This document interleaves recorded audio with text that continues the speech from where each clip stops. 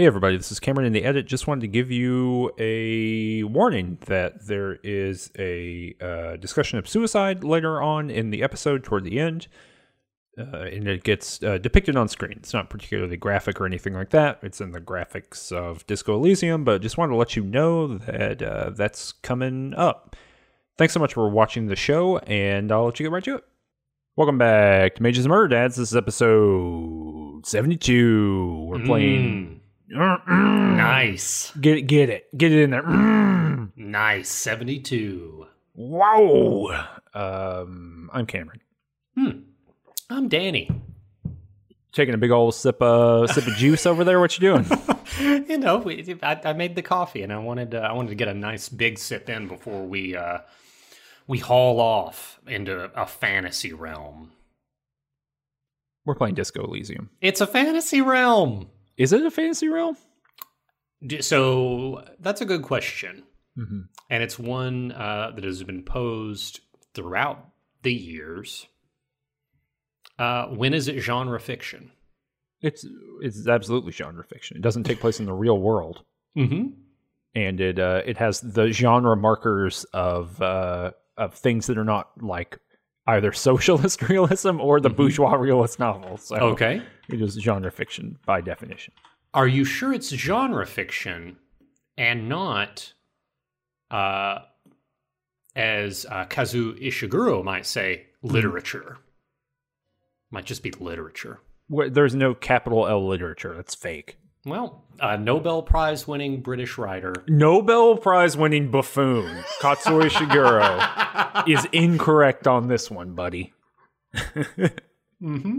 Take that to the bank. Fair enough. Do you want me to tell you what's happened in Disco Elysium since we started this series? Yeah, go ahead. Okay.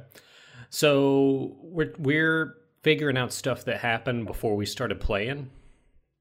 We are a cop that lost their memory. We find out our name is Harry Dubois. We have a little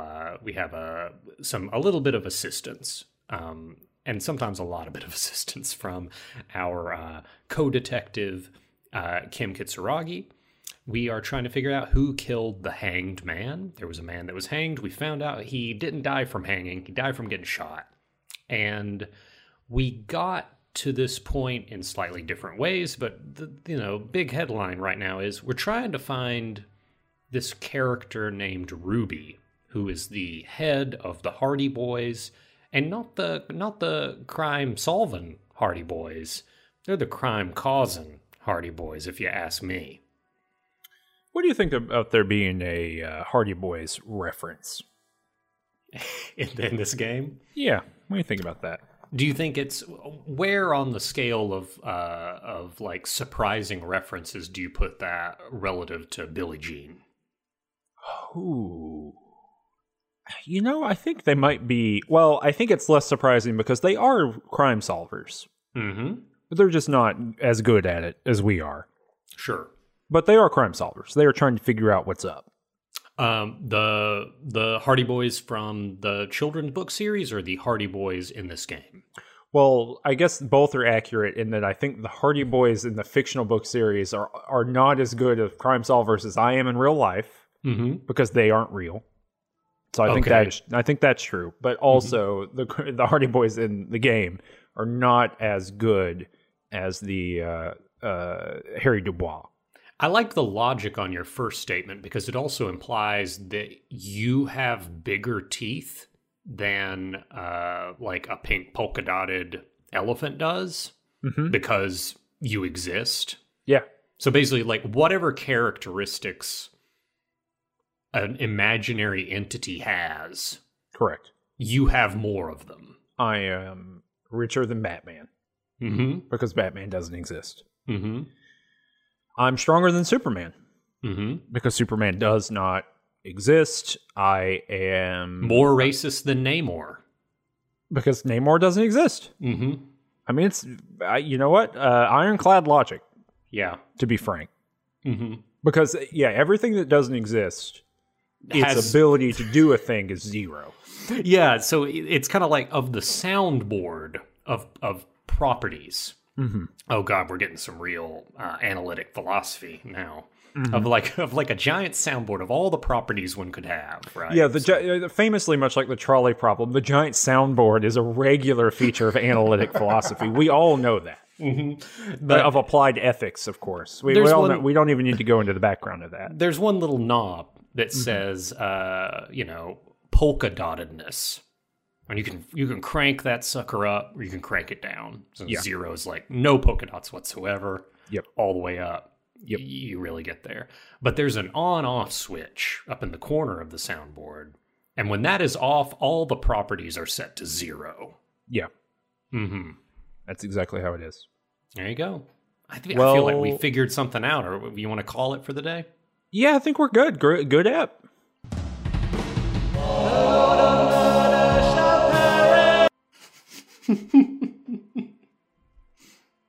Is that all that's happened so far?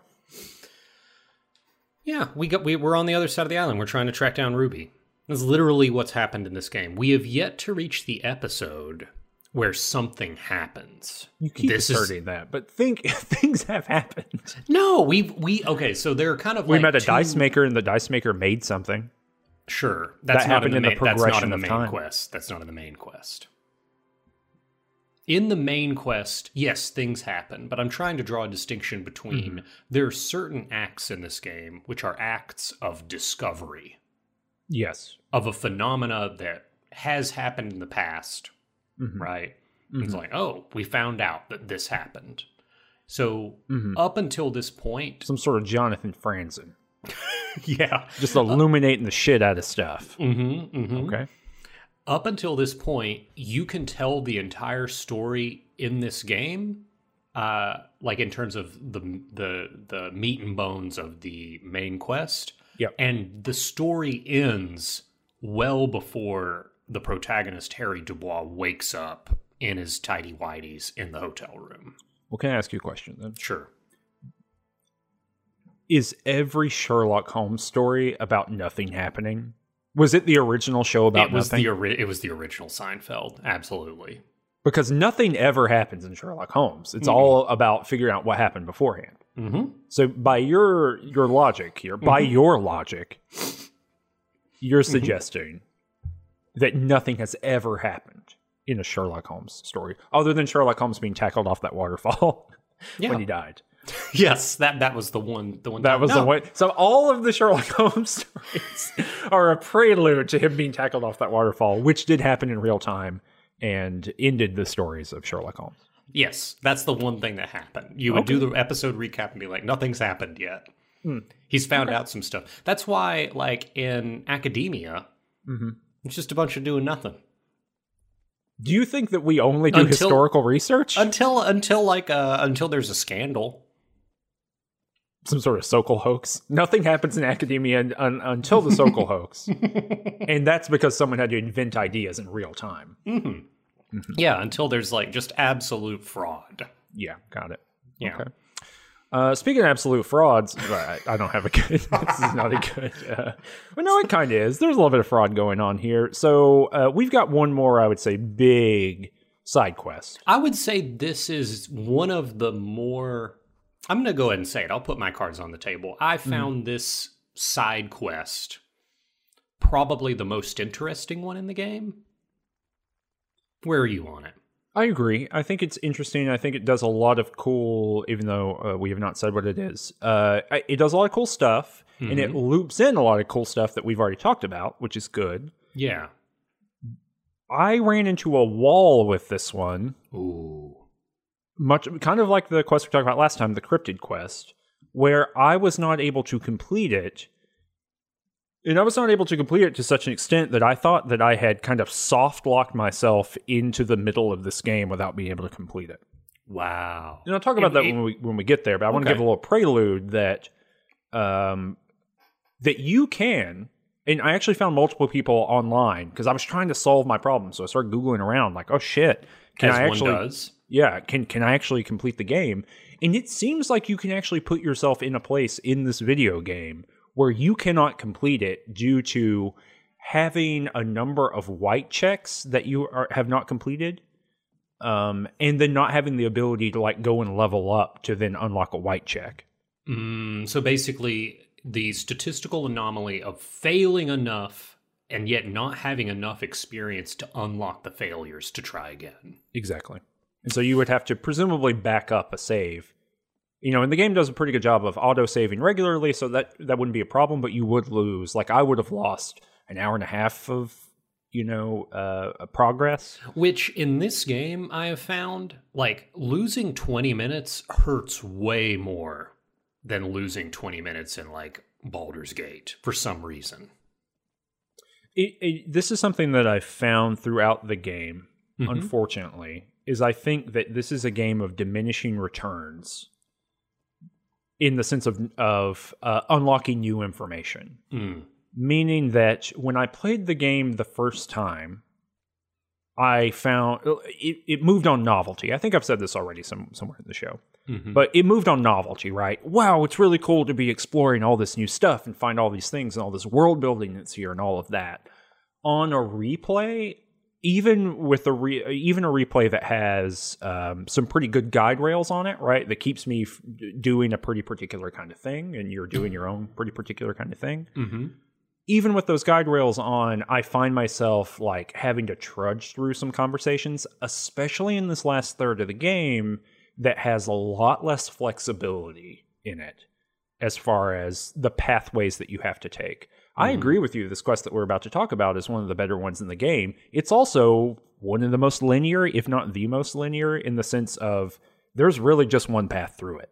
Yes. And there's not even a variety, as far as I could tell, and I could be wrong, but a variety of skills and methods you could use to get through some of the challenges, which is actually my exact problem, which got me locked up. So before we prelude any more of that, tell me about how you got this going. So there's one big area in the game that is, as of yet, kind of unexplored. And for us, that is the large church that kind of dominates the northern half of the kind of western part of the map. And when I initiated it by kind of going up to the door, and it was padlocked, and the padlock had a sticker on it that was like a little smiley face, but with X's for eyes. And I talked to Kim about this. I was like, what does this look like to you, Kim? And Kim says, oh, that looks like a smiling dead man. And I was like, that's what it looks like to me, too. What does it mean? And Kim's like, looks like juvenile delinquency. And I was like, what's that? And he's like, this was covered in your exams, but I'm going to tell you because that's my purpose in this game. That is, when kids do crime, it's not crime. It's delinquency. We kind of treat it differently. So very much kind of like a real world answer to that question, which is more or less how it's supposed to work in scare quotes. And we hear like some thumping bass just south of here. And we can go like take a little circuitous route across some ice flows, and we see a little encampment that more or less. I peel off the sticker and put it on my cop ledger. Put it right on the cover. You put the symbol on the cover? Yeah, the little sticker, sticker of the smiley face. Oh, that's fun. Yeah, I peel it off and kind of personalize it. I completed a secret task of to kind of kit out my ledger. So that's fun. Yeah. I didn't know you could do that. Yeah. Is that more or less how you got introduced to this ragtag group? No, I was just walking around and I discovered a seal or a cell. Oh, yeah. There, a cell is, she's got some like recording equipment. And when you talk to her, she basically tells you, yeah, I'm like doing some experimental recording of what I think is the ice cracking, but she doesn't have headphones on. And I'm able to talk to her, and she says, yeah, there's some other people here. I more or less kind of like talked with her and beelined it to the tent. But I think before I left, I did notice that she looked really cold, and I gave her my hat. This is very funny because I had an extremely long conversation with this character. Oh, that's interesting. Yeah, I had a little orange like beanie cap on, and I gave it to her. I had my FAL cap on. Oh, FALN. no. Yeah, you gave which is her like the FALN. Yeah, which is a good hat. But no, so I have this conversation with her, and it's like she looks cold, and I walk up to her and was like, "Hey, you should wear a hat." And she says, she said something, and I was like, "Well, you should really think about wearing a hat." And she says, "Fuck the hat," and I was able to have an authority check. Whoa! That I then failed, and so I was like. So you know, I am not able to establish authority, and so that makes me double down. So I was like, fuck the hat. Fuck the hat? You're telling me to fuck the hat? Oh, and like God. I'm getting more and more angry, and like all of these are separate dialogue options that I'm clicking through one by one. But it gets really funny because he's like, or the dialogue is like, you're telling me to fuck the hat right here on the sea ice? You want me to fuck this hat on sea ice? And so like he just keeps doubling down, and I have the option to continue yelling that or to puff out my cheeks, and I don't puff out my cheeks. I just keep yelling about fucking the hat on the sea ice and about the end of days. And somewhere around right here, I am able to trigger Apocalypse Cop. Oh, God. And so I do have a Coppa type now, and it's Apocalypse Cop, just letting you know. But anyway, do you end up fucking the hat? No, I didn't fuck the hat because well, I yelled so much that I started crying. This is what the occasionally there will be failures that just really result in like a catastrophic failure, like a real like breakdown. Yeah. And so yeah, I did. I had like a full on weeping breakdown and began crying, and she also began crying because of how distressing it was. Yeah. And then at the end of the conversation, I was like, no, but really seriously, you look cold. You should wear a hat. And I gave her my hat. Did you take a morale hit during this? Oh, I think I took a bunch of morale hits over the course of this conversation. I actually asked. I don't know if I mentioned it in a past episode, but I asked whether or not you fucked the hat because I had an intrusive thought. I think this episode when I was just walking next to the pawn shop, where something caught my eye, and my electrochemistry tried to cajole me just into masturbating. Did you on the street? Did you do that? No, that's the one thing I did not do in accordance with my character, which would have been to do this. Mm-hmm. Because there was a dialogue option was like, but Kim's here. And the electrochemistry was like, it doesn't matter. And I could not will myself, like as quote unquote unhinged or out there as my character is, I would not do that to Kim. That's just a bridge too far. It's one step way too far, and that step's very long. It's a big, yeah. It's like a lot of little steps, and then like a big, like a leap. Yeah, I get it. But anyway, who knows what kind of content I evaded by doing that, and who knows what kind of content you evaded by not fucking that hat on the ice. If I had the option to do it, I would have done it, but it was not available to me. Because obviously, because of the character you're playing, you don't care about Kim at all. No, not at all. That wouldn't have been the problem there. And I think I was in the, I've kept a very like laconic, flat affect as much as I can, controlling my feelings as much as I can. And the game made it pretty clear that things just got away from me here. And so like I was kind of willing to go down whatever path that it took me. But yeah, so it just made me kind of freak out a little bit. And it's interesting, too, you didn't mention Contact Mike. Contact Mike? No, I knew that she had a microphone. She had it up against the thing, but it just, all of this AV stuff didn't really appeal to me. Hold on. Do you know about Contact Mike? No. So this is perhaps, I would say that for players of Disco Elysium, and I think just people who know about the game, this is maybe the most legendary piece of writing in the game. I know when the game came out, everyone was like, "Oh my god, this is very funny."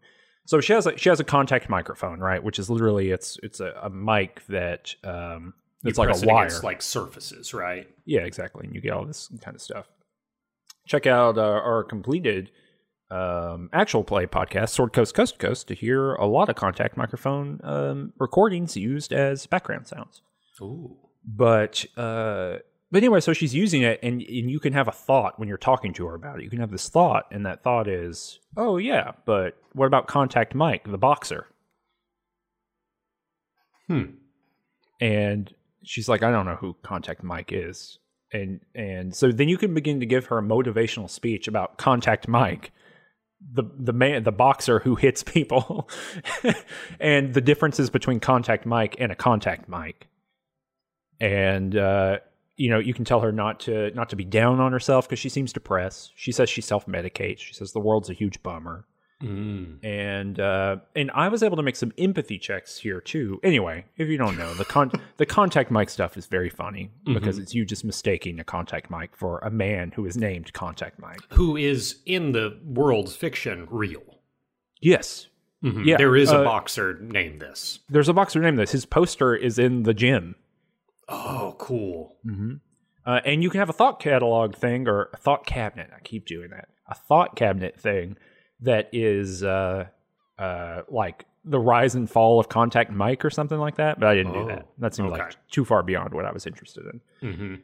But I was able to have an empathy check initially that allowed me to see, or no, maybe it was an automatic success because she is basically trying to get these recordings, but as you said, she doesn't have headphones, and you find out she doesn't have headphones because her boyfriend pawned them for drugs, presumably. And so she's doing all this recording because she wants to be a musician like these cool dudes, like these avant-garde musicians in jam rock, but she has the equipment to do it, but now she can't even listen to hear what she's doing.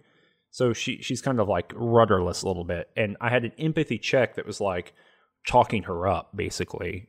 And I was able to be like, hey, look, this is your ticket. Like, don't get down on yourself. This is very cool what you're doing. You gave her the motivational speech from Rocky Balboa. Well, that was the Contact Mike conversation, was like, yeah, you should do that. And then unrelated to that motivational speech, I gave her an additional one that was a little bit more emotive. And then I went and talked to the fellows in the thing. Which Kim does not follow me because it's too tight of a tent. Yeah, and that's actually why a cell is out on this ice, is because the tent is too tight, so she doesn't fit. Wow. Yeah. Presumably, I guess one of these dudes is her boyfriend. I'm assuming it's Andre. Well, tell us about these tent dudes. Well, we've got Andre, we have Egghead, and we have let me double check here. Noid. I almost said the Noid, but I think it's just Noid. I think the Noid is like a cartoon character. I'm double checking. It is, yes, it was the advertising character for Domino's Pizza. It looks like a strange rabbit in a superhero costume. It's not that. It's just Noid. Very important. Andre kind of has like some spiky hair. Egghead is yelling all the time about it being hardcore, and Noid is very standoffish. I talk to Andre first and kind of get the lay of the land. Andre basically says that they are experimental musicians, and they've been looking for real estate, and they have some connections in jam rock, but the issue is it's just too expensive to like find a venue there that they can like perform. So that is what has led them here.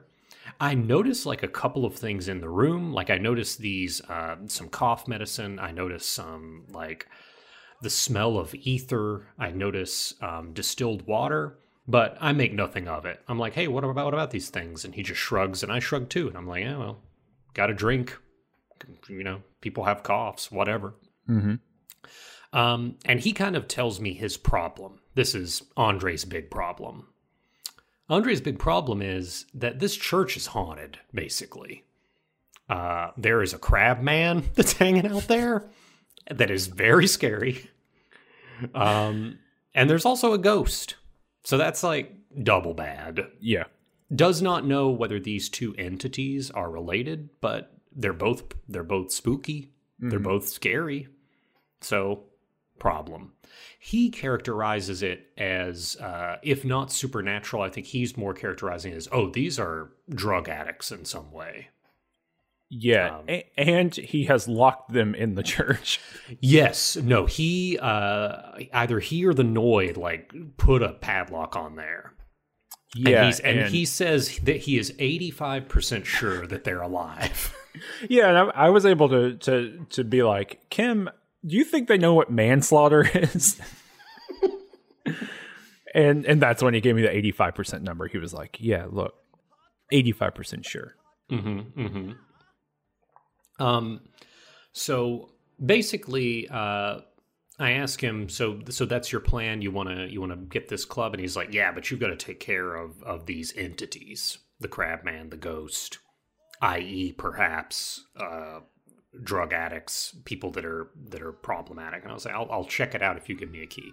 He does give me a key. Before I leave, I also interact with Egghead, and Egghead is basically, and when you interact with Egghead at first, it's basically just a little conversation tree puzzle. And it's not even really a puzzle. It's just, I mean, I guess it's a puzzle. The same way like Sudoku might be a puzzle or something. But anyway, he's just... the sheer weight with which you drop that one off. Oof. It's numbers. They always add up. There's one. It's numbers and they always add up. Yeah. Wow. I'm sorry if we got some. Look, I mean, it's fun. Passes the time, I guess, the same way a conversational tree puzzle does. Oof. Yeah, Sudoku users, take your word jumble and get out of here. Oh, I'm sorry, but sometimes you have a second cup of coffee and just start spewing truth over the airwaves. Put a microphone in me, get me a second cup of coffee for the day. Oof. It's I double dosing over here. I understand the rush now. Yeah, so did you solve the Egghead puzzle? No, I hate talking to this guy and I hate this character. No, I didn't even try. I went through this conversation dialogue one time and then had this muscle memory flashback to the last time I played this game. And I thought, God, I hate this guy. And did not pursue it anymore. I just kind of brute forced it where I selected the first dialogue option every time until it failed. And then I got to that point and then I did the second dialogue option, went back to the first until I failed, and I just remembered one or two, because there's always one or two options. And it's just him yelling hardcore, and you can either say nothing or repeat it or question it, depending on where you are. Yep. And eventually, when you solve it, he comes to the conclusion that the beat that he is listening to is only super hardcore and not ultra hardcore. And that there is just something missing from it. There's an emotional depth missing from it. Luckily, I have this sad-ass tape of, oh gosh, let me get the name of it. The smallest church in Saint Sen. That's right. It is the smallest church in Saint Sen that I have, that I've got on me. And luckily, I am able to just give him that tape to add some emotional depth. I have also, the previous night before, at the beginning of, the end of the last day, I performed karaoke. Yeah, I was going to ask you about that. I was comfortable with handing over the tape because I had already absolutely nailed it. And it wasn't even, it's very strange. I went up there. I have a 1 in intellect. And it is a drama check to do this. I am in a full tracksuit. There's no, I'm getting nothing to my drama ability, right? But I go up there and I have a 3% chance on the drama check, and I succeed. I then basically my reptilian brain voice does this Tom Waitsy rendition of The Smallest Church in St. Sens, which is just like maybe 3 stanzas of it concluding that like nothing matters. And there's a little limited applause, and I just go up to Gart and he's like, I rocked the shit out of that. Yeah, I never tried to do karaoke because I never said I would, and I was not interested in it. Mm-hmm. And so it is interesting that something when I played the game the first time was very important to me. Oh, this is fun. It was not in my role-playing kind of mentality of this this playthrough, just not interesting to me. I will say that I think that the reptilian voice version is the worst of the two. I actually like the other version is like the limbic system. Oh, does the limbic system sing it if you fail? Yes. And I'll also say that both of these are worse than the actual real song that this is. Oh, interesting. When you say real song, like did they have an artist like record it? Yeah. I guess we haven't talked about this, but the music for this game is by the band British Sea Power, and almost all of the songs. I actually don't know what percentage it is, but a large chunk of the music that is in this game are just adaptations of previously existing British Sea Power music. So this is a re-editing or a re-lyricizing of their song, "The Smallest Church in Sussex," and then what's the other thing I was going to say? Oh, the Whirling in Rags song that plays like when you leave, that the thing that you are tired of hearing at this point. That is a British Sea Power song too. Oh, okay. And I'm sure several other things are too, but those are both very, very recognizable. Gotcha. But yeah, well, cool. Yeah, I never went and did karaoke, but how did you clear out this church, or what's the story? Yeah, so once I had the key, I was able to get in there, and it's very, when you walk in, you get a little thought reaction, like a little orb. And the orb is like, you better walk around here. There's a revenance about the place. There's a lot of heaviness. And there's some cool bowls of water on the ground, and when you stand in the middle of them, sound gets canceled out in some way, and you're suspecting maybe it has to do with the architecture of the church, that you're standing in like a dead zone of some kind. And Kim gets a little freaked out by that too. And when you walk to the back of the church, I make this perception check to be like, there's something on the ceiling. And when I notice it, the camera zooms out, and there is like a person crawling around up there in the rafters. And this person is named Tiago. And I have a conversation with Tiago. What did you think about Tiago? Did you make the perception check? So you don't have to make the perception check, which is weird. Oh, interesting. What happens if you don't make the perception check? So I made the check and failed, and so it zooms out anyway, and then it like blinks and then comes back, and then Tiago is just hanging out there. So I don't really know what the difference is between making and not making as far as like outcome is concerned. Did you see anything at like the top? Did I see anything at the top? Yeah, other than dude crawling around. Yeah, No, I didn't see anything other than the person. I made the perception check, it zoomed out, and then it like transitioned. There might have been even a little screen fade to a new conversation I was having with him. Yeah. So yeah, I don't know what the difference between failing and success is there, but yes, I ended up having a conversation with Crabman, Tiago. There's something... this is what happens when you like start compressing people together and start compressing real world ethnicities and accents into... I was wondering if you were going to mention this. There is something bizarre happening vis-a-vis this game's like depiction of the fictional yet overlaid race / ethnicity of Mesk, or nation perhaps of Mesk. Yeah. Because we have already met, I would say probably the standout character in terms of someone who is identified as Mesk that we've met was, I forget the name of the woman, but one of the lorry driver who is kind of like in nostalgia, thinking about back to her, young adulthood or adolescence, and going to the movies, and kind of like there's very much this kind of Civil War Spain vibe that's happening. Yeah, 100%. And so when I saw that and I saw Mesk, I was like, oh, I think this game is doing something like with Mesk is spelled with this Q. It looks a little bit like Basque.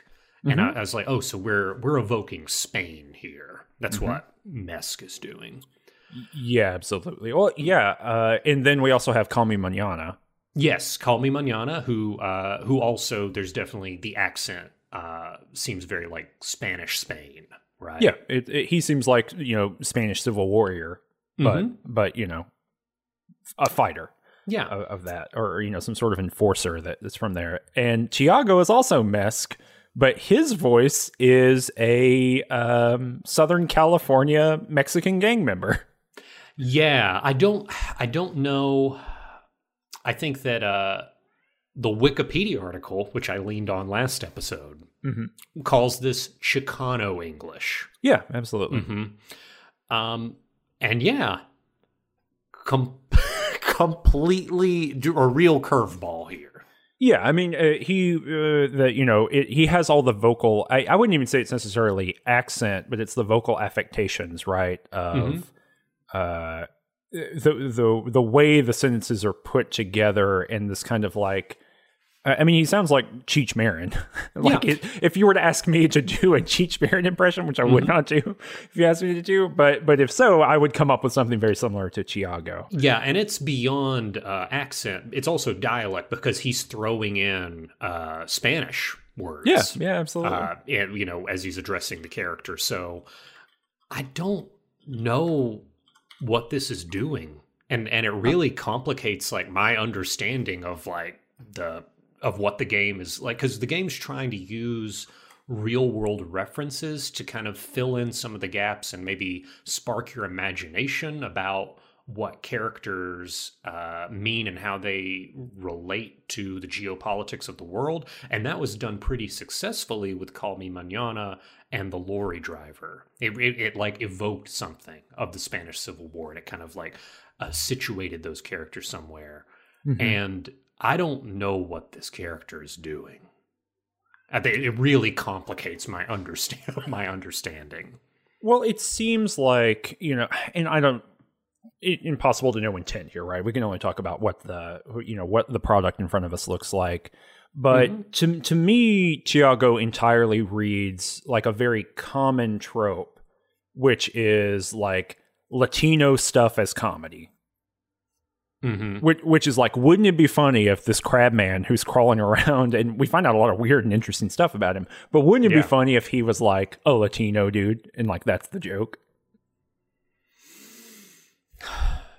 Yeah, because that's the thing, is I think that with The Lorry Driver, there is a emotional resonance to like attempting to connect the assumptions I have about her accent and her life experiences, and it piggybacks the Spanish Civil War and like meshes it with each other. That's a big move this game makes, is it basically uses as a lever real world analogs to fill in the blanks. And you can, I think that there's criticism you can even have about that move, right? Yeah, absolutely. And we've talked about it vis-a-vis race and like kind of the things it is. It's really tempting. I think that it's hard to come up with a charitable read, because it does just feel like this is comedic relief. Yeah, absolutely. I mean, it feels like it's a setup and a joke. The accent and his ethnicity, and particularly because this is the only person with this kind of SoCal accent, right? That it just feels like a joke. It feels like a setup and a punchline. It feels like, wouldn't it be funny if? Yeah. And it also like, I think that that's bad enough, but it also like, the thing is, when you're trying to use these analogs to make the story richer, the idea that the accent that Tiago is giving us is like being called the same word, that Mesk, as the Spaniards we met before that are evoking the Spanish Civil War, well, my brain is immediately going, these are two, so the cultural milieus here are so radically different, it makes no sense for anybody. Yeah, the only connection between them is they speak the same language, and they speak the same language, or they might speak the same language. And the only connection between that is colonialism, right? Yeah. This is the kind of real world compression that you're talking about, right? And kind of importation of ideas. What it buys you is resonance with the real world. What it takes away from you is that when those resonances don't quite work or don't make sense at all, the house of cards tumbles. Absolutely. It's kind of what we were talking about last time with Zeolites too, right? Yeah. Like the idea that like all the East Asians are kind of the same, right? Which is the kind of compression that's happening here. That kind of works in some ways, but also completely falls apart when you think about the real world racial resonances that has. That completely falls apart. And to say too, right, that there's a pretty clear difference. Let me back up and maybe say it more directly. The compression that is happening with Zeolite, and the compression that's happening with Mesk, and the compression that's happening with Samaran, right, which is taking very disparate, radically disparate cultures and then compressing them together, is, I think, different than what's happening with something like Europe, right? Whereas like these, like the Caribbean gets compressed into Samaran, and there's all kinds of different, obviously in the real Caribbean, lots of different things going on there. And in East Asia, right, between China, Korea, and Japan, radically different stuff going on there. And with Mesk, as we're talking about here and what kind of got us going, is that Spain and Southern California are massively different cultures, right? In 1,000 different ways.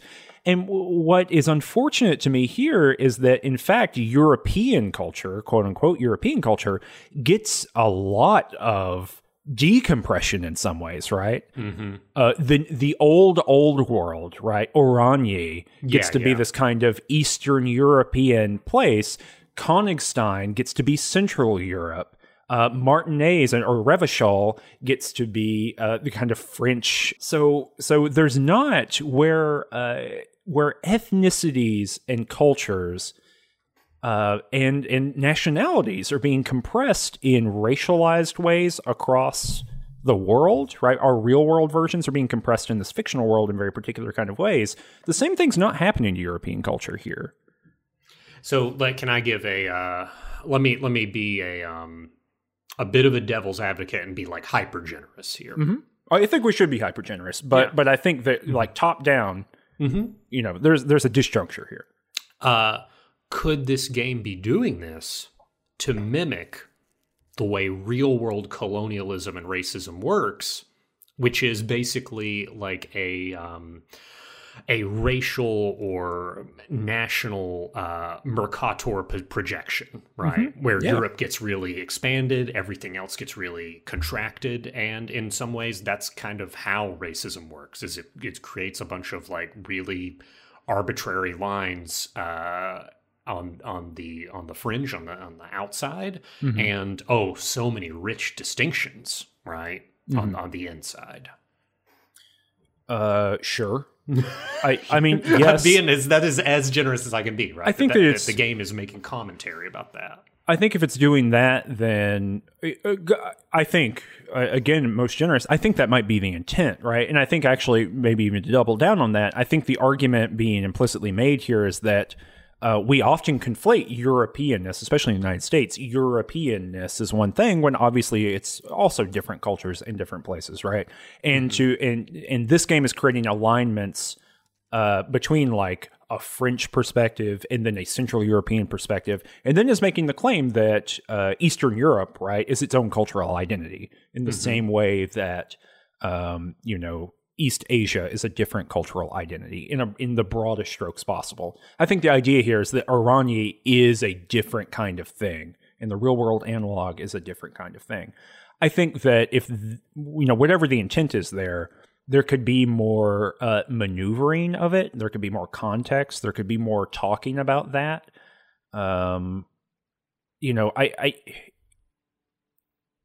the game wants the structure to do a lot of work sometimes and zero work in other times. And when it's, and the difference between those two axioms almost is, and it very wants you to pay perceptible. the exact amount of attention that it wants you to pay. And it doesn't want you to, pay more attention when it's skating over it. And it doesn't want you to have fleeting attention when it wants to go into it. 100%. It does require a lot of cooperation. Exactly. And I think that if you start thinking about it across the board, things get really weird. Which is not to say that in the real world, things aren't really weird. Obviously, things are really weird. And I'm against it. You hate it. I hate it. That's you tell me all the time. I hate it. Yeah, I almost regret Jill Stein winning the referendum to delay the election because I would love to just see that on the ballot so I could vote against it. Yeah. You want that to be normal. Mm-hmm. But anyway, I think that is a long conversation to get us to the point of, which is just discomfort on our part between the idea of compressing Southern Californian culture into mess culture, or into Spanish culture, into this mesc form. Mm-hmm. It's weird. It feels weird. It feels like a joke. I think a lot about this video. I think it was a video that Paul Tamayo did. Who has guested on a secret Let's Play that is on the Range Touch channel. You have to subscribe to know. You have to subscribe to the Patreon to know. But, Paul did, I think it was a video about this game called Call Me Pedro, like a couple years ago. And at the beginning, Paul was just like, that name. Like, why is this Call Me Pedro? And the implicitly here being like, this is just a joke, like that the name Pedro and this Latino stamp on top is meant to be a joke. That's exactly how this voice feels to me. Mm-hmm. It feels like it is meant to be a punchline and not to be character building. And he's also like a construction worker.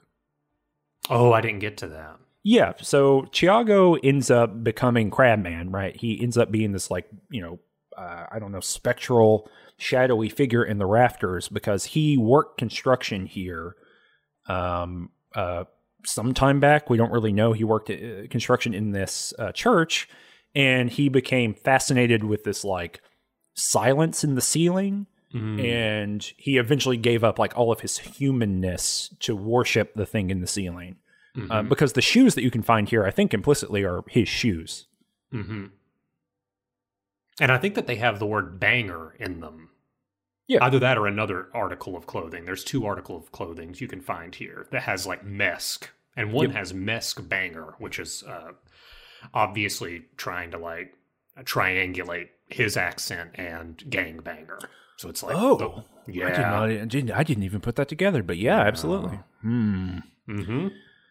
It's even harder to be charitable now, isn't it? Yeah, and all the stuff too about the cartels. There's a lot of stuff going on here that around. I don't get to the cartels.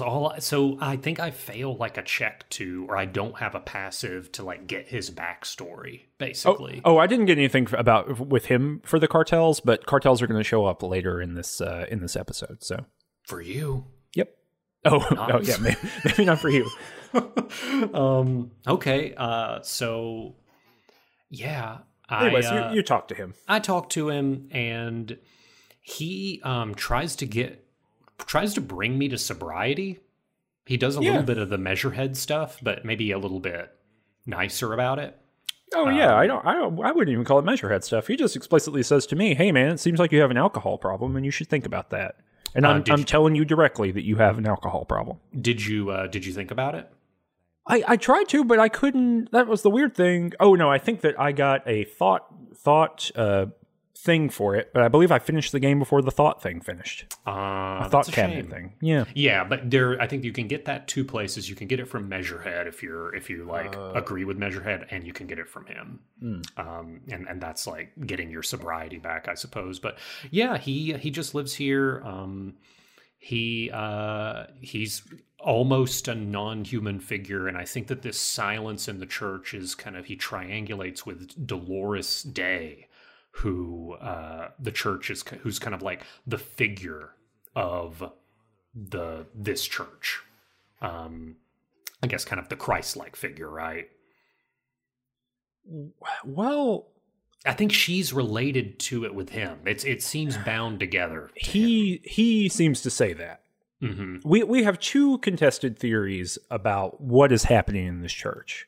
Mm-hmm. One is religious. One is explicitly religious, and he says, look, there's like a silence in the universe up in the top of this thing, and I feed on it.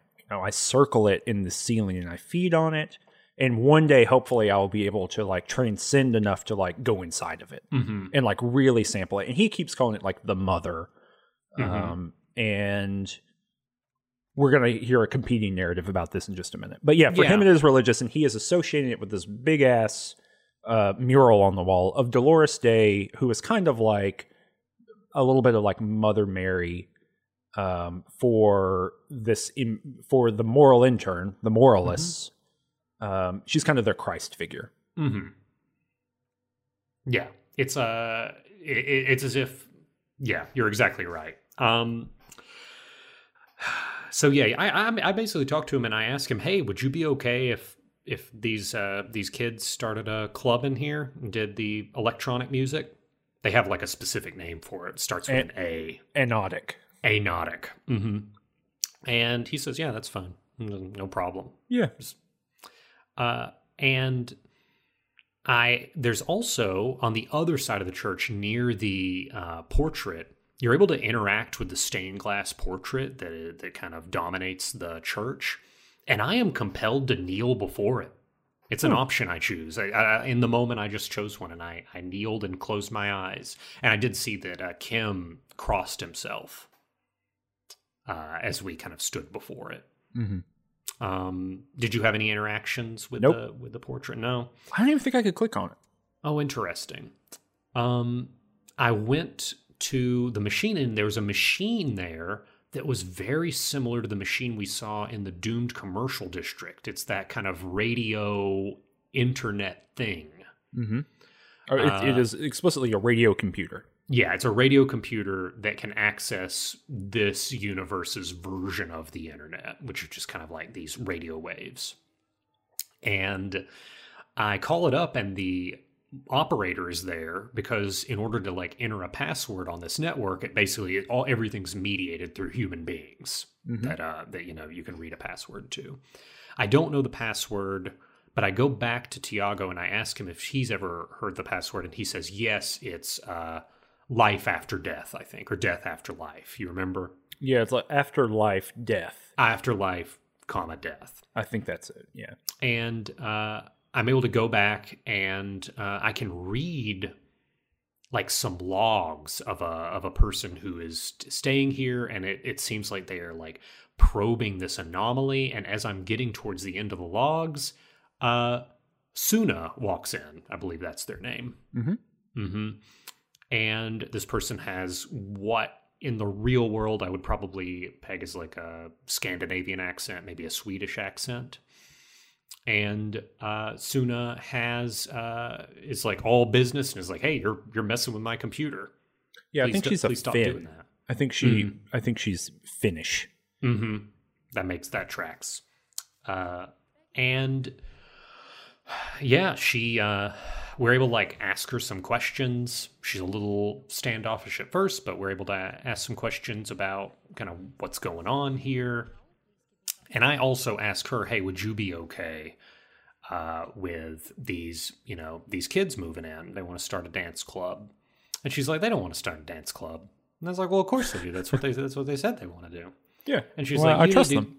You need to go back and you need to have a chat with them, see what's really going on. So I go back and is that more or less how your conversation went with her? Yeah. Well, so we were able to get a little bit more information. I'm going to shortcut some of this because a lot of this is just going back and forth. Yeah. I'll let you talk about what they're actually trying to do. But the upshot of Suna's entire conversation is that her deal is that she was, I believe, a programmer for Fortress Accident. Yeah, Fortress Accident, which is the video game. Yeah, yes. Yeah, the Radio Mamorpug company And so she wants us to go back to that company to get the off-site backup for the game that was not actually off-site, unfortunately, because she explains to us, if you like talk to her enough, you find out that the reason that Fortress Accident failed is that they were trying to make a $4 million game with $400,000. Like that was the number one problem. And the big issue behind it is they had a feature called the Valley of 100,000 heads that had 100,000 different celebrity voice actors that could be combined with 100,000 bodies, and that each individual one of those combinations would create different characters that you could talk to. And so those would all be actually voiced and then accessed through this radio system. So it's like literally impossible. It's this, and the computer can literally spit out to you the number of combinations of bodies that will produce, and it takes like 3 full minutes to spit out the numbers. It's really funny to click on. I'll include the video here. My description is going to take less time than it takes to do this, but to scroll through, yeah. To scroll through. And she gives you her pry bar, which is very convenient and useful, and it allows us, remember we talked all the way back about that ice cream maker? Mm-hmm. It allows us to go and break open the ice cream maker and get this off-site backup. Yep. But the reason she wants it is that the day that they were working to, I think, upload their, or install or something. It's kind of unclear how the computation here works, but they were transmitting their data to repeater stations for this video game, or this whatever radio game, and it ran into something that basically ate it. It deleted all the data. Yeah, all the information got zapped, and it was no more. It was being transmitted. Everything was fine. And then it disappeared, which is not something that should happen. No. It should go somewhere. Exactly. And so she wants the offsite backup, which is also broken in some way, but so she can compare the data for ... It doesn't really matter. It's also not very clear to me, even though I read this whole conversation. Sure.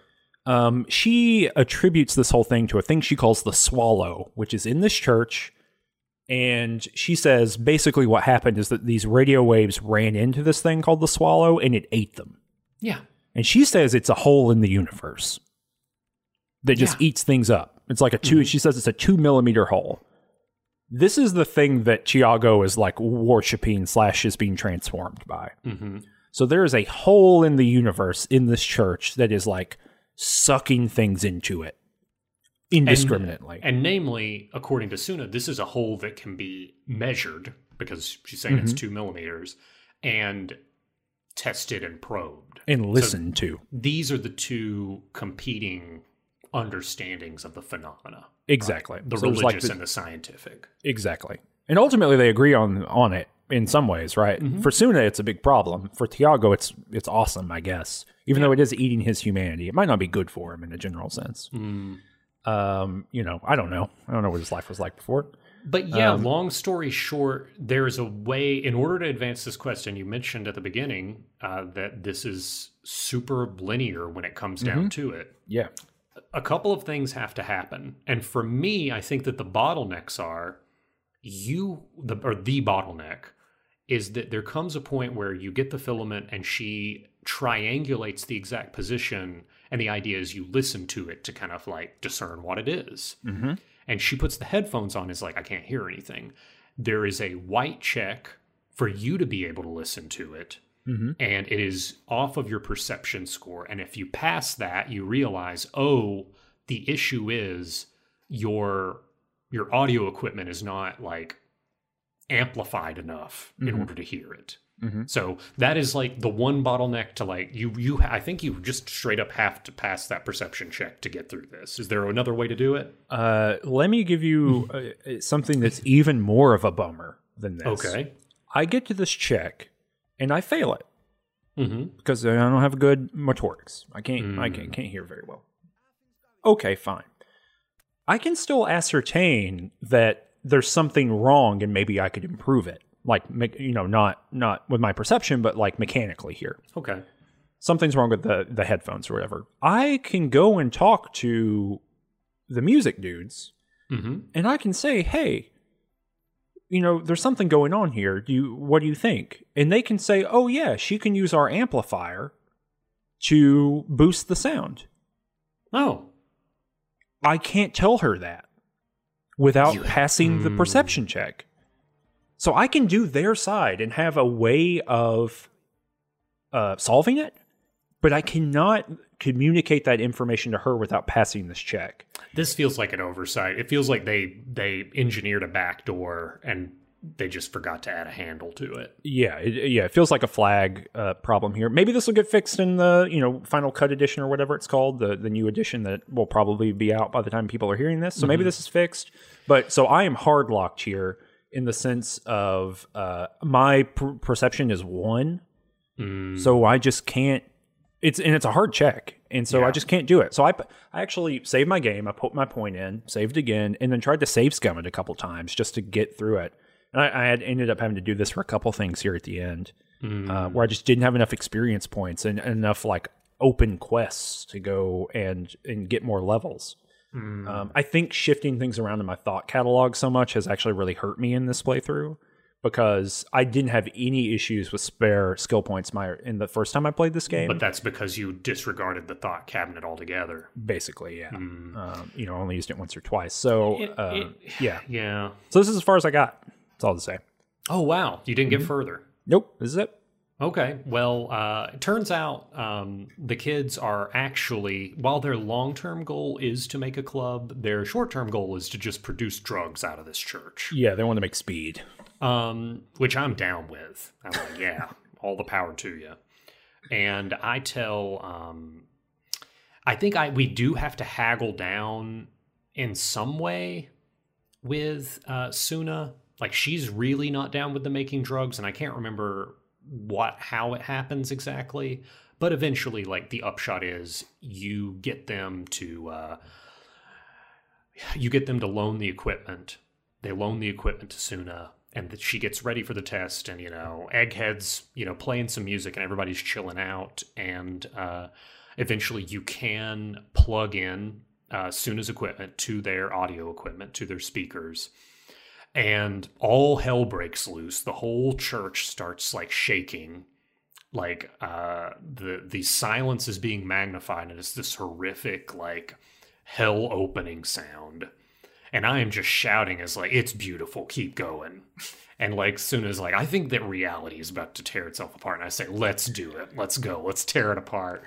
And at the last, and I was very interested to see what would happen in the last thing, where the last kind of dialogue option you have is you can tell Egghead, whatever you do, don't disconnect it, or Egghead, disconnect it now. And in my last playthrough, I told him, disconnect it now.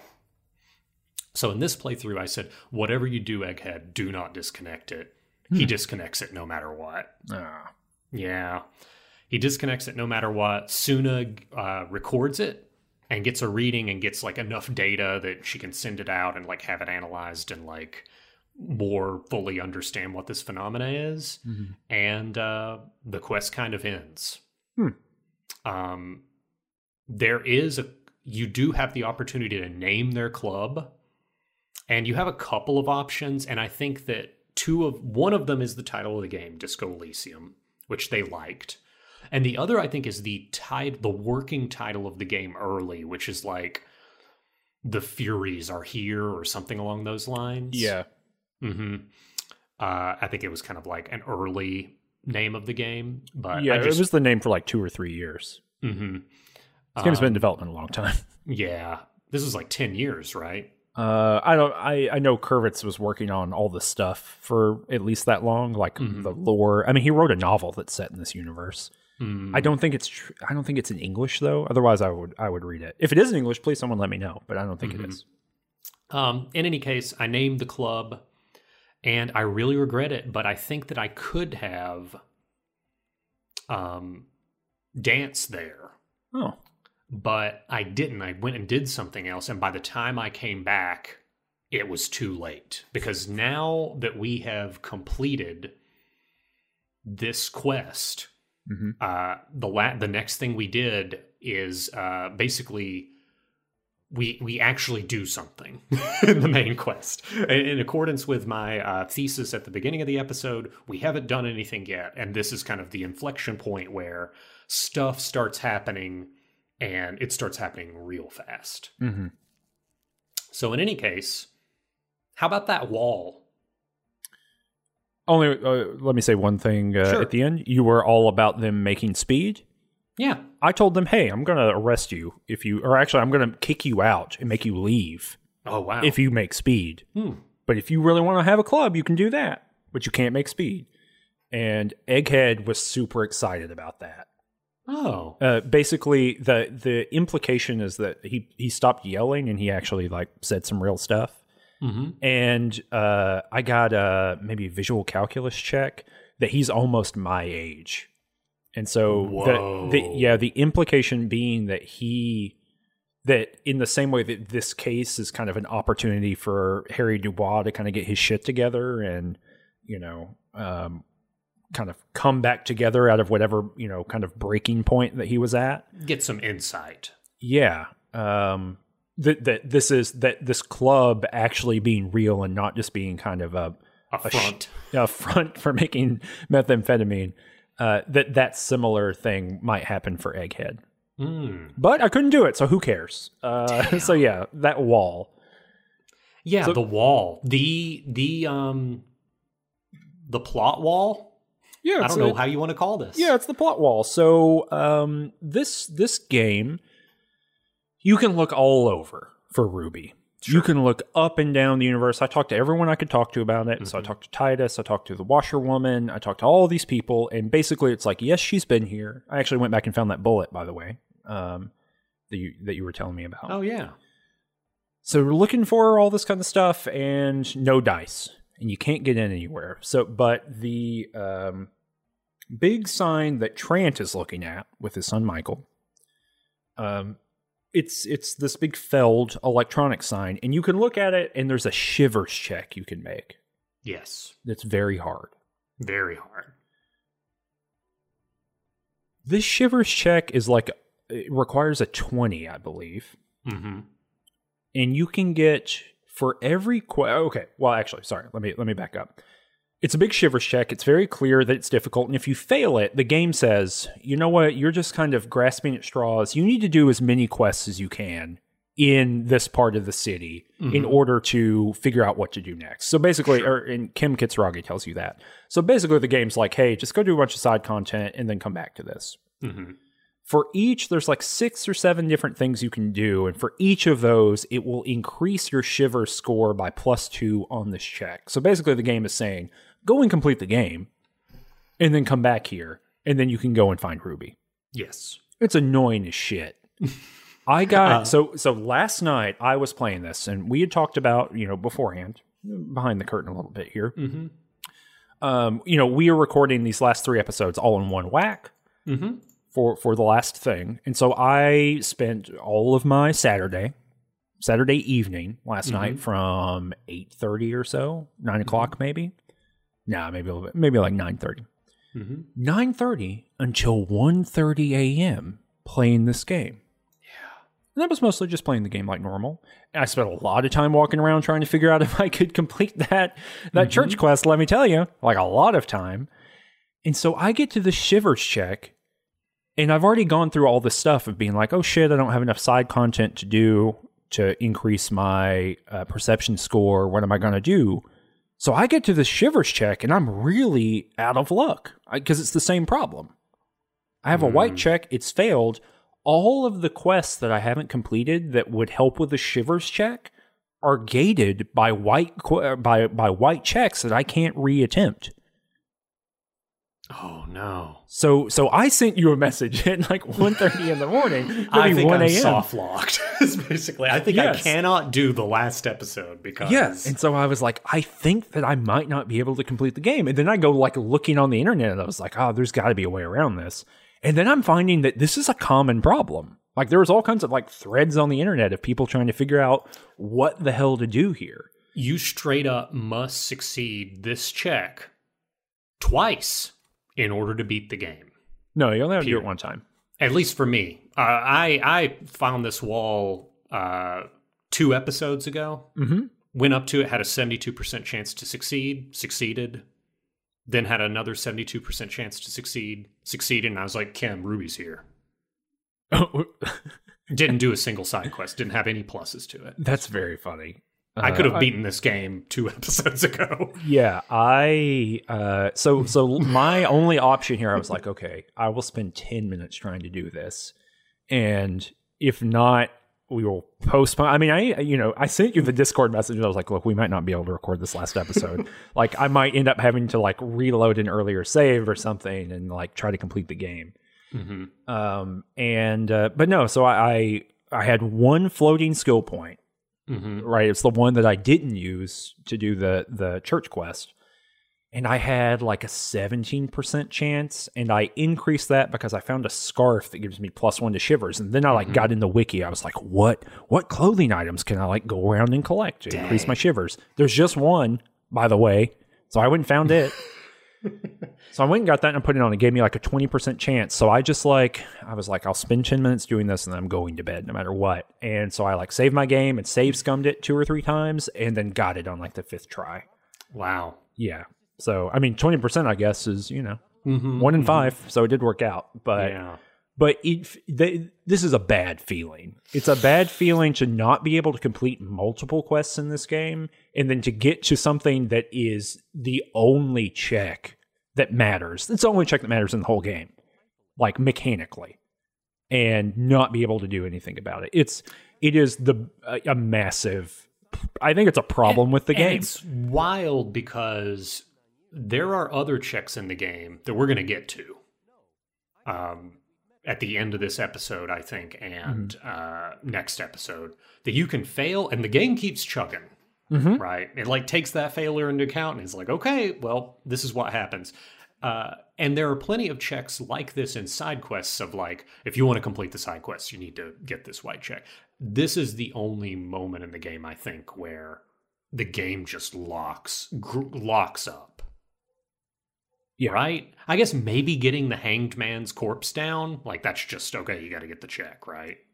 Yeah, but that's so early in the difference is that's so early in the game that you have so many opportunities to retry that. Like, you know, and there's actually a bunch of different strategies, right? There's the shooting it down stuff. There's like getting Kim to shoot it down versus you shooting it down. There's the conversations that you can have to boost it, right? Like there's a lot of different methods. Might even be that you can eventually talk to Claire, like if you run out. I don't know if he helps you. Yeah, I don't know either. But no, that's a huge bummer. And it is a huge difference between me that just goes up to a building and is like, she's in here. Yeah, and the first time that I played the game, I had a very similar situation to you or experience where I'd put several points into Shivers because it's cool. In the same way that my first playthrough, I put a bunch of points into Inland Empire because it's cool. Super cool. Yeah. And ultimately that ended up benefiting me a lot at the end of the game too. Yeah. But yeah, so I don't know. Like it enraged me. I like felt emotions I've never felt before of disappointment and unhappiness. And I guess worse if it is than that one time on the PvP Minecraft server where they took all your diamonds. We had our little hidden area and just somebody came down and just got us. Yeah, that's oh yeah, remember that was like the first days of Minecraft having servers. Wow, what a time. Yeah, that was a bummer. But no, this is way worse than that. Wow. Literally the thought that went through my mind is this is my Torment Tides of Numenera. It was so distressing after spending so much time and being up so late. And also I'd spent all day like working outside. So I was really tired. Yeah. I was like at just like purely the end of my like emotional and mental rope as far as like my capability to deal with this. And I was literally like, I don't know if I care about playing this game anymore. You know, which obviously is not an indictment of this game, but I do think this is a huge problem that the whole game comes into this pinch point that if everything is firing all cylinders, probably works awesome, but if things are not firing on all cylinders, is a huge bummer. No, there's no I think that there's no reason for the game. Like, there needs to be a critical number of side quests, and once you get to, okay, you've done 4 side quests, it needs to be an auto-succeed. Yeah, because the other other quests, obviously I looked it up to see what I could do here. One of the quests is to talk on the phone enough times, because there's the telephone that everyone's telling you about that's on the coast.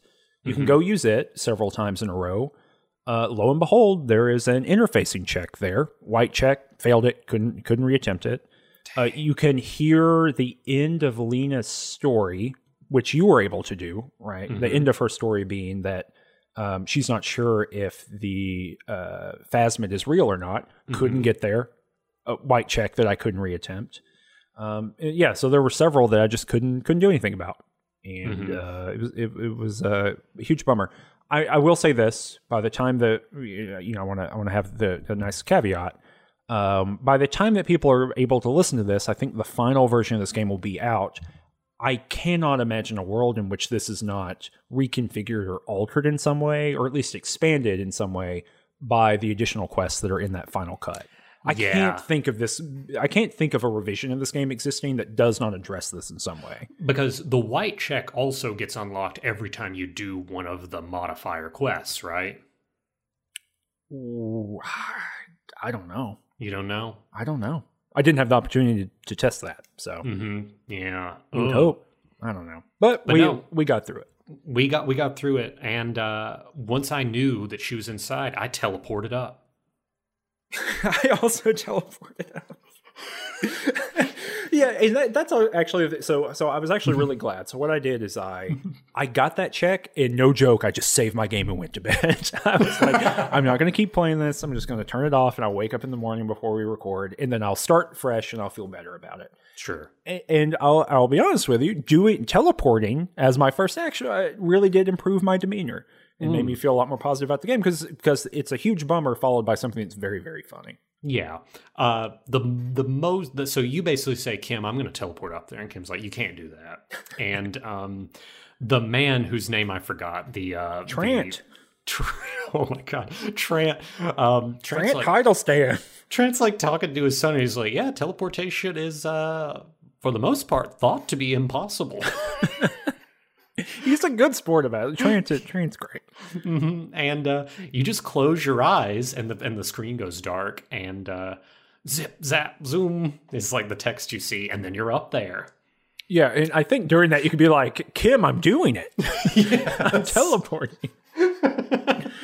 And Kim, just after you get up there, Kim says, for the record, you just closed your eyes and then jumped up there. Yeah. Oh no, it's actually Trant in the middle of that who says, oh my God, he's doing it. Yes, it does. He does. Yeah, it's good. It's a funny little moment. And you get up to the building and basically you can go down and you find an entrance to like allow Kim to become reunited with you. I don't know what happens if you try to like go deeper into the complex without Kim. I don't know either. Yeah, but we get Kim. There's a little hideout down here. Looks like there was some revolutionary activity in here at some point. But long story short, you get to a point in this cave system underneath Feld Electronics, or Feld Electrical, that Kim says, hey, if we take another step here, it's kind of like the path of no return. And this is the game telling you are about to initiate the end of the game. That's really funny. Kim didn't tell me that. I got a like an Inland Empire warning, and I was able to warn Kim. I was like, "There's danger here, Kim." Oh, that's interesting. So yeah, Kim told me, "Hey, you need to watch out." We turn the corner and we get Death Raid. It's like an LRAD. Like an LRAD, like a crowd control sonic device. Yeah, that is an LRAD. Oh, okay. Well, I just know them by my informal experience and not by and not by any kind of theoretical orientation. But yeah, you're getting hit by that, and Ruby's there. Ruby's there, and she's controlling the device. Yeah, and she just starts telling you some stuff. She does the big villain stuff. Yeah. And here's the thing. I don't find any of it out because I just do a red check to knock the thing over. So, yeah. Here's something weird.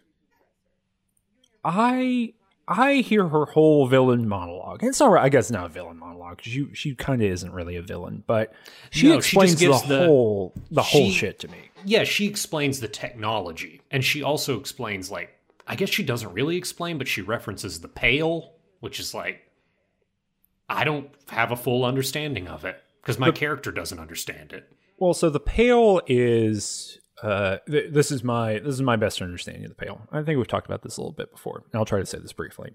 So there are isolas in the world, right, which are like these continents, and in between them is the Pale, like uncharted space. And this ray that she has is, and it's like destructive, it's annihilative. And this ray that she has is the kind of thing that was used by like the explorers, quote unquote, right? To turn undifferentiated mass space, right? Just like this non-existence into striated mapped space. So it's like a thing that projects in front of you and turns nothingness into something that can be navigated and moved through. It converts the fog of war. Basically, it converts the fog of war into navigable space, right? And so that's what's used for navigational mechanisms, right? And she is using these frequencies, basically it's these transformative frequencies to just blast you with them and turning your, undifferentiated or your chaotic human nature in rigidifying it.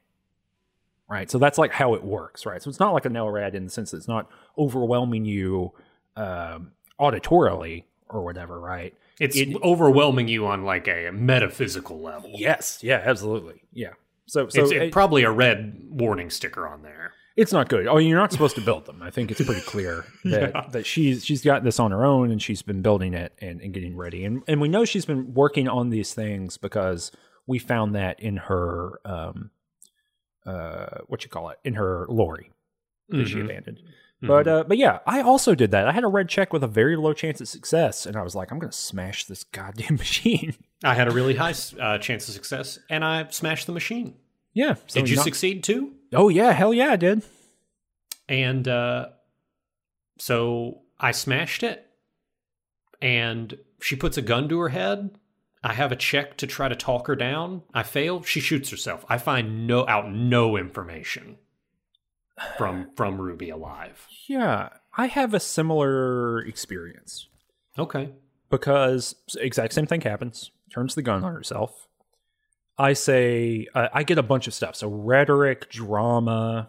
Oh my God, I had nothing. I had one red check. I didn't have any other tools to like try to talk her down. No, these are like automatic successes. And they're like giving me advice. They're like, here's what you need to do. And it basically says, look, you need to talk her down, which of course, like, thanks brain, helpful. And so I'm able to say, hold on just a minute now. And I get to that point. And I basically have two options. I can say, look, put the gun down and go. Just leave. Whatever. Or I could say, look, put the gun down. We have to take you in. Like, that's our only option. I've been playing a super straight-laced cop. Yeah. And so I kind of agonized over it a little bit because I was like, this is going to be difficult. In the sense of like, I don't think this is objectively the right thing, but I think she will just run away. And that's not a good outcome here. For a cop. For a cop, yeah. I mean, maybe like in a general sense, but for the way that I've been playing this game and, it's not an acceptable outcome for the straight-laced cop. Exactly. It's not an acceptable outcome. And so I said, we got to take you in. And yeah, and then she shot herself. Okay. So I also didn't learn anything, but I got there in a different way. Yeah, and you can get her journal, and from this little chamber, you decide you and Kim kind of preserve her body in her tent to get picked up later, and you read the journal, and I gather from the journal that she was not responsible for the death. That while she claimed responsibility for staging it, she got frightened because she knew staging it was a crime. She felt like she was a natural like suspect, so that's why she went in hiding. So after I read the journal, I kind of came to the conclusion, nah, it wasn't Ruby. Yeah. More or less where you landed. I didn't really have a strong feeling about it one way or the other. Mm-hmm. I mean, I didn't. I wasn't running under the assumption that she was. I was never running under the assumption that she was like the person who had to have done it. See, I think that's different. So when the way I'm role playing the character and just like operating, obviously I beat the game before, but I really am trying to put my head in where my Harry's brain is, and where I'm coming from. Ruby was definitely the chief suspect. Well, so I never unlocked the back door to the Whirling in Rags and all that stuff. Yeah. So like my story where I told Titus about why Ruby is, the our best suspect is not even very convincing. Just to be frank, it was me being like, well, there's a crane outdoors that she could have gotten up there. And he's like, yeah. And I was like, well, who else could have done it? Your rhetoric got you there. But yes. For me, I have motive too, because I knew Ruby was romantically interested in Klasya. There's a peephole back in that wall in the crawl space of the Whirling in Rags. And like the footprints of the dragging foot are back there, and it's like everything felt like it was cohering together. So I was like, man, I've got motive. I've got I don't have a murder weapon, but I do have like her kind of evidence of her being at the scene of the crime, and she covered it up. It all felt pretty airtight, but the journal really put a damper on that for me. Yeah, all I had was motive, because I also had the kind of crush stuff. Mm-hmm. I had motive, and then the cover up, and then the fleeing, which is just circumstance. That's not. There's no direct evidence there, right? But and so for me, when I was playing through the conversation, it felt a lot more like I was selling Titus a story, the best possible story I could, but not necessarily one that you believed in. Exactly, because it's just not very convincing where I had it. But so she does that, and we're kind of left without a suspect again. And now something's happened. What? Something's happened in the game. What? We wait, hold on. Are we in the end game now?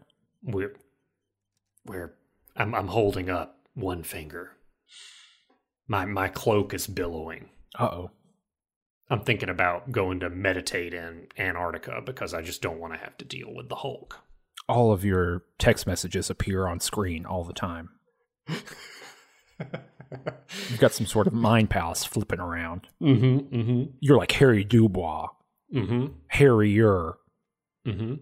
Some sort of warrior. I'm a Star Trek villain. There you go. But so that all happened. Yeah, that all happened, and now something has happened. This is the inflection point of the game, which is the end. It's this game is. I know we're at the end of the episode here, but I just want to make the observation, and I'm sure we're going to talk more in our 10th episode, kind of after we finish the game, of big thoughts, but bizarre pacing. Just playing it again and just experiencing it. I think it's very much speaks to you talk about the novelty of the game and how different it is the first time you're playing it. And maybe that's the case when you reread a mystery novel. I don't know. I don't do that. I don't read them the initial time, so I never have the opportunity to reread them. You really nip it in the bud. Yeah. It's not a problem for you. Yeah. There never was a mystery. I never have to solve them.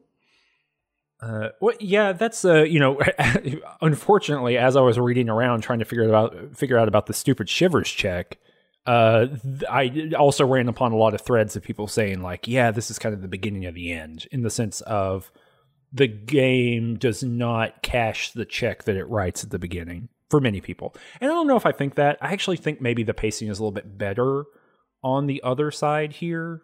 I don't know. We'll talk about it. But I think that this part, the Ruby to the part that we're going to talk about at the beginning of next episode, they're the worst parts for me. But then the kind of next part, I think, is really good. So anyway, we'll talk about that.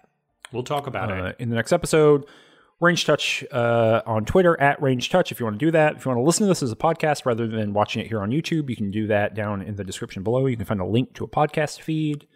And you can support us on Patreon, patreon.com/rangetouch. The link is down below there. Every bit of patronage helps, every dollar. If you like the show and you like listening to it and you want us to keep making things like this for the next however long, consider supporting us for as little as $1 a month. It takes you very little time to sign up, and it helps us out a lot. So think about doing that, and we will see you on the next episode.